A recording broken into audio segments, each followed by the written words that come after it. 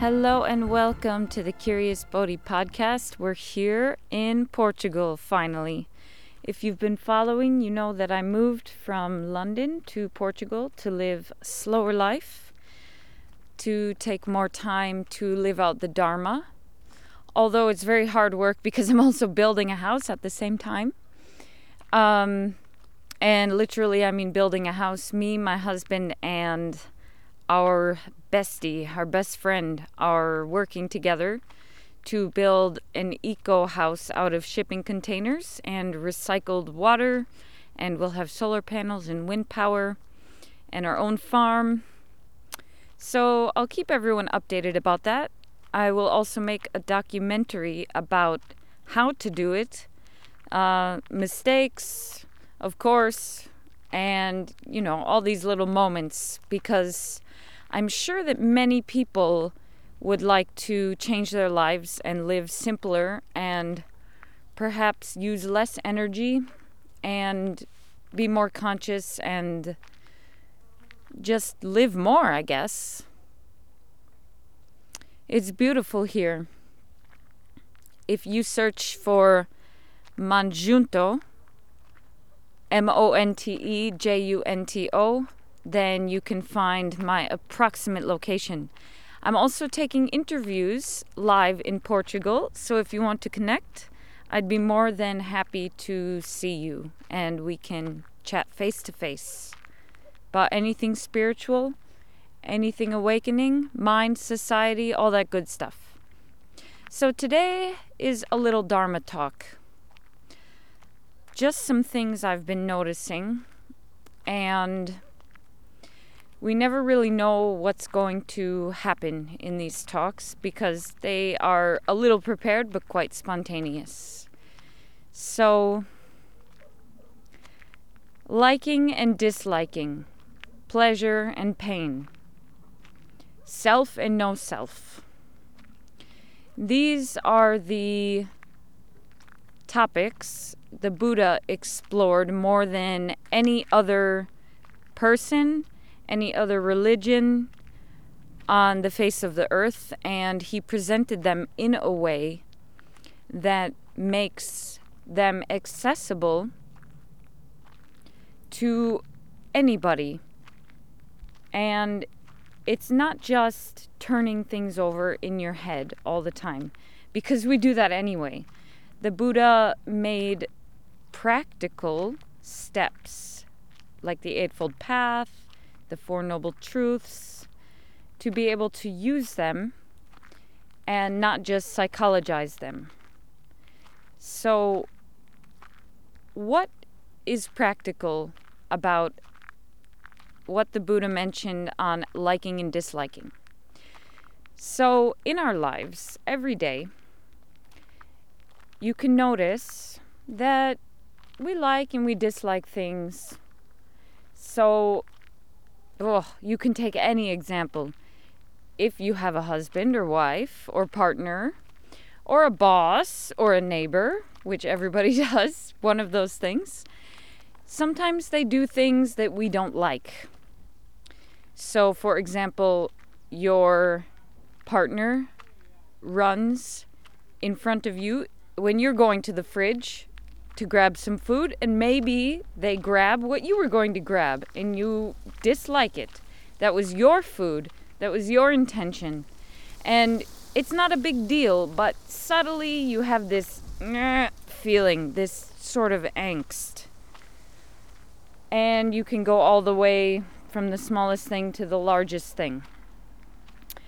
But then after that, the food thing happened. Okay. And now you go outside, you're taking a walk, and you breathe in the fresh air, like, and you have this beautiful feeling inside, and you like it. All day we're fluctuating between liking something, disliking something, or feeling neutral about it. Now the problem is the grasping at the liking and repeating the liking and trying to avoid the disliking. And neutral things don't really impact us, so they kind of sweep over us. And this happens on the physical level, the mental level, and the emotional level. So instead of trying to pull in what we like or push away what we don't like, we can try acceptance. And that can get pretty crazy and uncomfortable because we're used to our habit patterns. We're used to what we're used to. And if it's unfamiliar, it can arouse fear in us. It can arouse anxiety. It can arouse feelings of shame or guilt or anything that we consider negative. But these are totally, totally, totally human. Human emotions, human feelings, and we have to experience them. Otherwise, they will come up larger later, or we won't be able to get past certain difficulties in our lives. I have an example because it took 2 weeks to be able to set up pretty much the basic necessities of life, moving from one country to another without a place to really live. Like, we didn't have a house ready.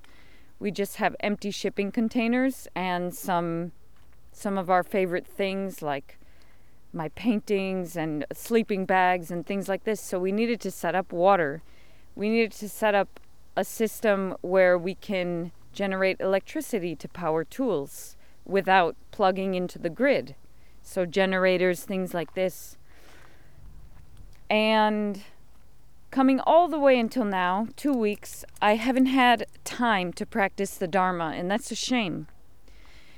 Because I have to learn to survive again, which is cool. I'm cool with that. I've done it before. I can do it again. But today, I decided to practice the Dharma and see where my mind was and what it was doing, and through all my actions and this, that, and the other. So let's take a simple example. I have a huge field now. A field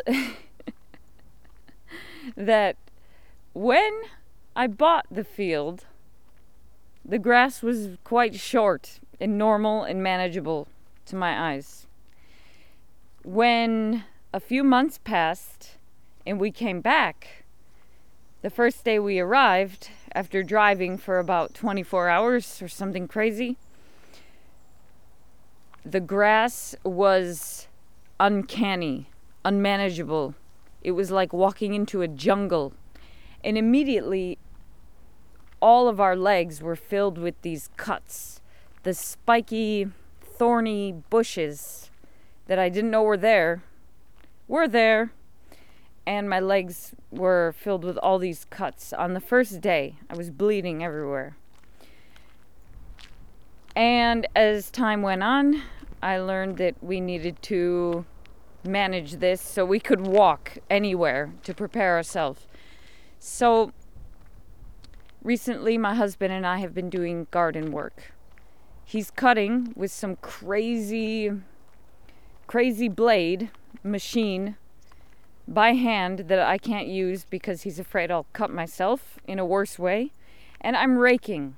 So as I'm raking, sometimes I still get these thorns in my shins, in my calves. And even though I protect myself, I'm wearing wellies, I'm wearing big socks, and it's blazing hot. When I cut myself, I don't like it. I don't like it. It's painful. You have to take care of it. It gets in the middle of your work. It's not cool. So I'm noticing when I get cut by these thorns, my dislike, my dissatisfaction with that. And that is based on survival, because I believe I'm my body. If my body is hurt, injured, or dies, I can't carry on working, I can't carry on surviving, and I think that I will die myself, which is not actually true. So I analyzed this, and I decided to accept whenever I got cut that I got cut. notice it, and do what I need to do and carry on. And it was much lighter. I got cut. Okay, so what? Don't have to make a big deal about it. Now, another thing I noticed about my mind is that I've been projecting that this field is hard work. It is. I mean, in one day, we can get about 1/8 of the field cleared. Maybe even less than that. So I'm used to the city life and everything happening quickly, so in my mind it's like, I want this finished. I see the finished product, but the hard work is in between. So in my head, I'm like, I'm doing really hard physical labor. And that makes my mind tired. I'm sure that you've come across this as well. And there's some dogs here. Hey.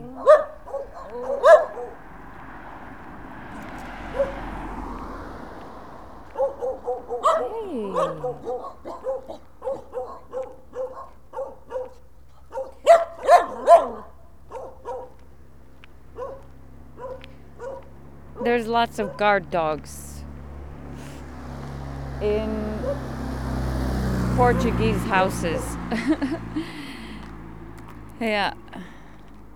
I'm not sure why, because there's nothing really to guard. So barking all the time. Okay. So this field is hard work in my head, which makes me tired.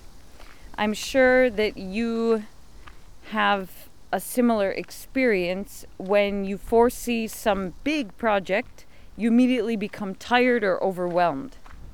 So I watched that and I decided to notice how I felt when I was doing the physical labor.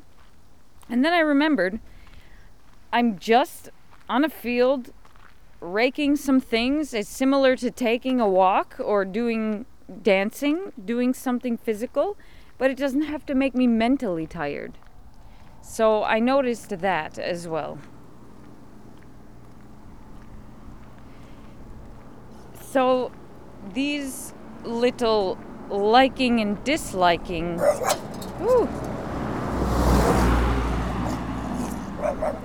these little liking and disliking moments happen all the time, and they really affect us. But we don't have to be affected by the liking and disliking moments. We can notice them, carry on, and notice them again and carry on. And like that, you're practicing the Dharma. We're noticing what is happening in our head and deciding to buy into it again or to change the way we view it. And the more that we do this, the more light we feel. The more we know, the more light we feel, the better we feel. So that's liking and disliking. Now, along with that, this is where the concept of not self comes in. So there's self and not self. Selfing is when we're liking or disliking, when we're holding on or pushing away something. So when we identify with what we like or don't like, then this creates a self or a feeling of this is happening to me and I can't help it. And this is how I am, this is how I feel, and all of these projections. And I think this is also very natural for human beings because we've been trained like this. If somebody does you wrong, you get angry, you get upset, you get defensive, even the most subtle thing. It's in our DNA, in our genetics as biological human bodies to defend. That's what we've been doing forever.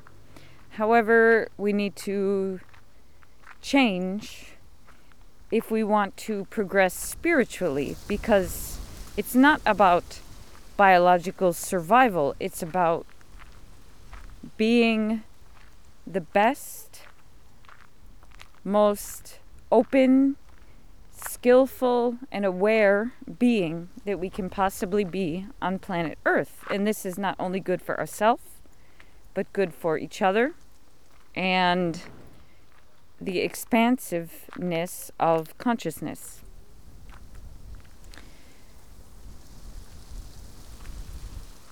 Self and not self. It's not so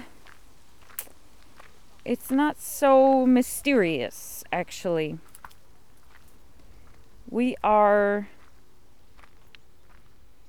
mostly just identifying and holding on to that which serves us sometimes and that which doesn't sometimes. So have a think about what you notice, your patterns in your mind, your activity and your reactivity. There's nothing wrong with habits, actually. There's nothing wrong with repeating anything, because it would be impossible to be 100% creative and, if I want to fly, I can fly. It's not like that yet with our technology. But with that which does not serve you on a higher level, if you can change it and influence it by catching it, then do that. If you can't, then let it go, and it will go in its own time. The Buddha and the Vedas in Sanatana Dharma talk about karma and how karma is a natural law. So it's not like you're influencing karma and you have control over karma. It's what's happening, and the better your energy becomes at letting things come, letting things go and take their natural course, the more the karmic seeds are influenced to sprout in different ways. So, for example, I was born in the USA to these certain parents. I didn't consciously choose that, from what I can remember. None of us chose to be born. We come into the world, and that's that. So now what do I do with that? There's certain behaviors I've adopted and certain thought patterns since childhood that really influence the way I am today. And everybody has this same mechanism, really. So there's nothing to be ashamed of, and there's nothing to be guilty about with karma. It is what is, and actually it's beautiful and perfect the way it is. So karma being the natural law,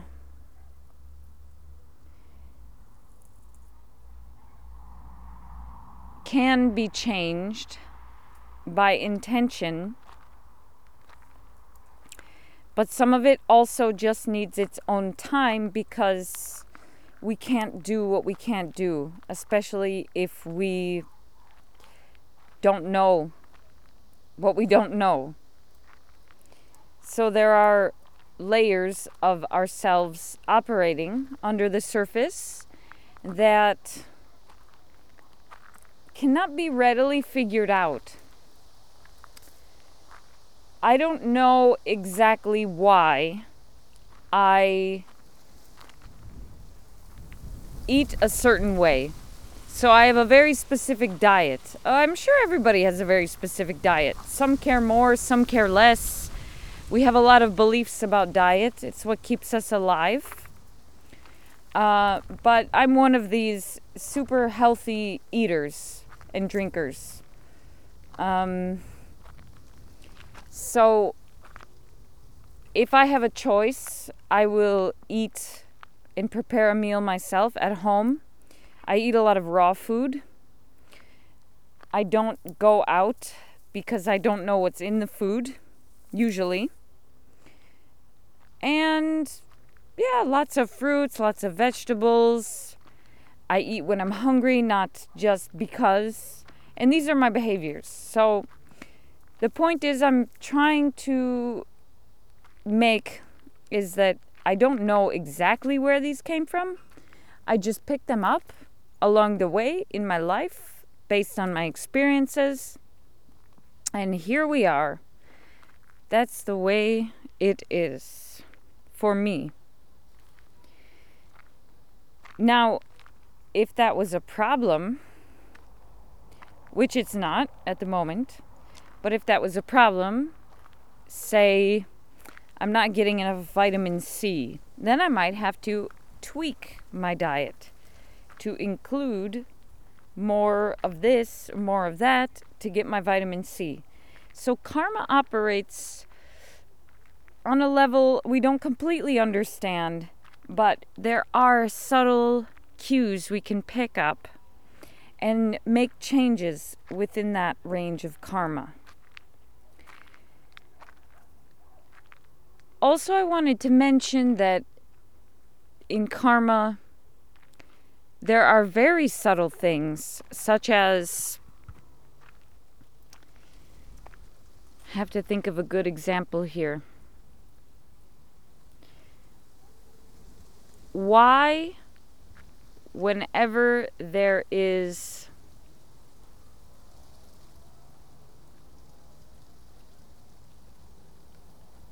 sun outside, I become more relaxed? No, maybe that wasn't a good example.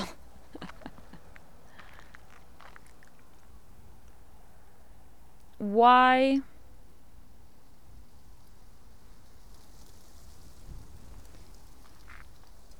do I get a specific memory every time I think of this one thing that reminds me of my dad? For example, and the memory has a lot of charged emotions.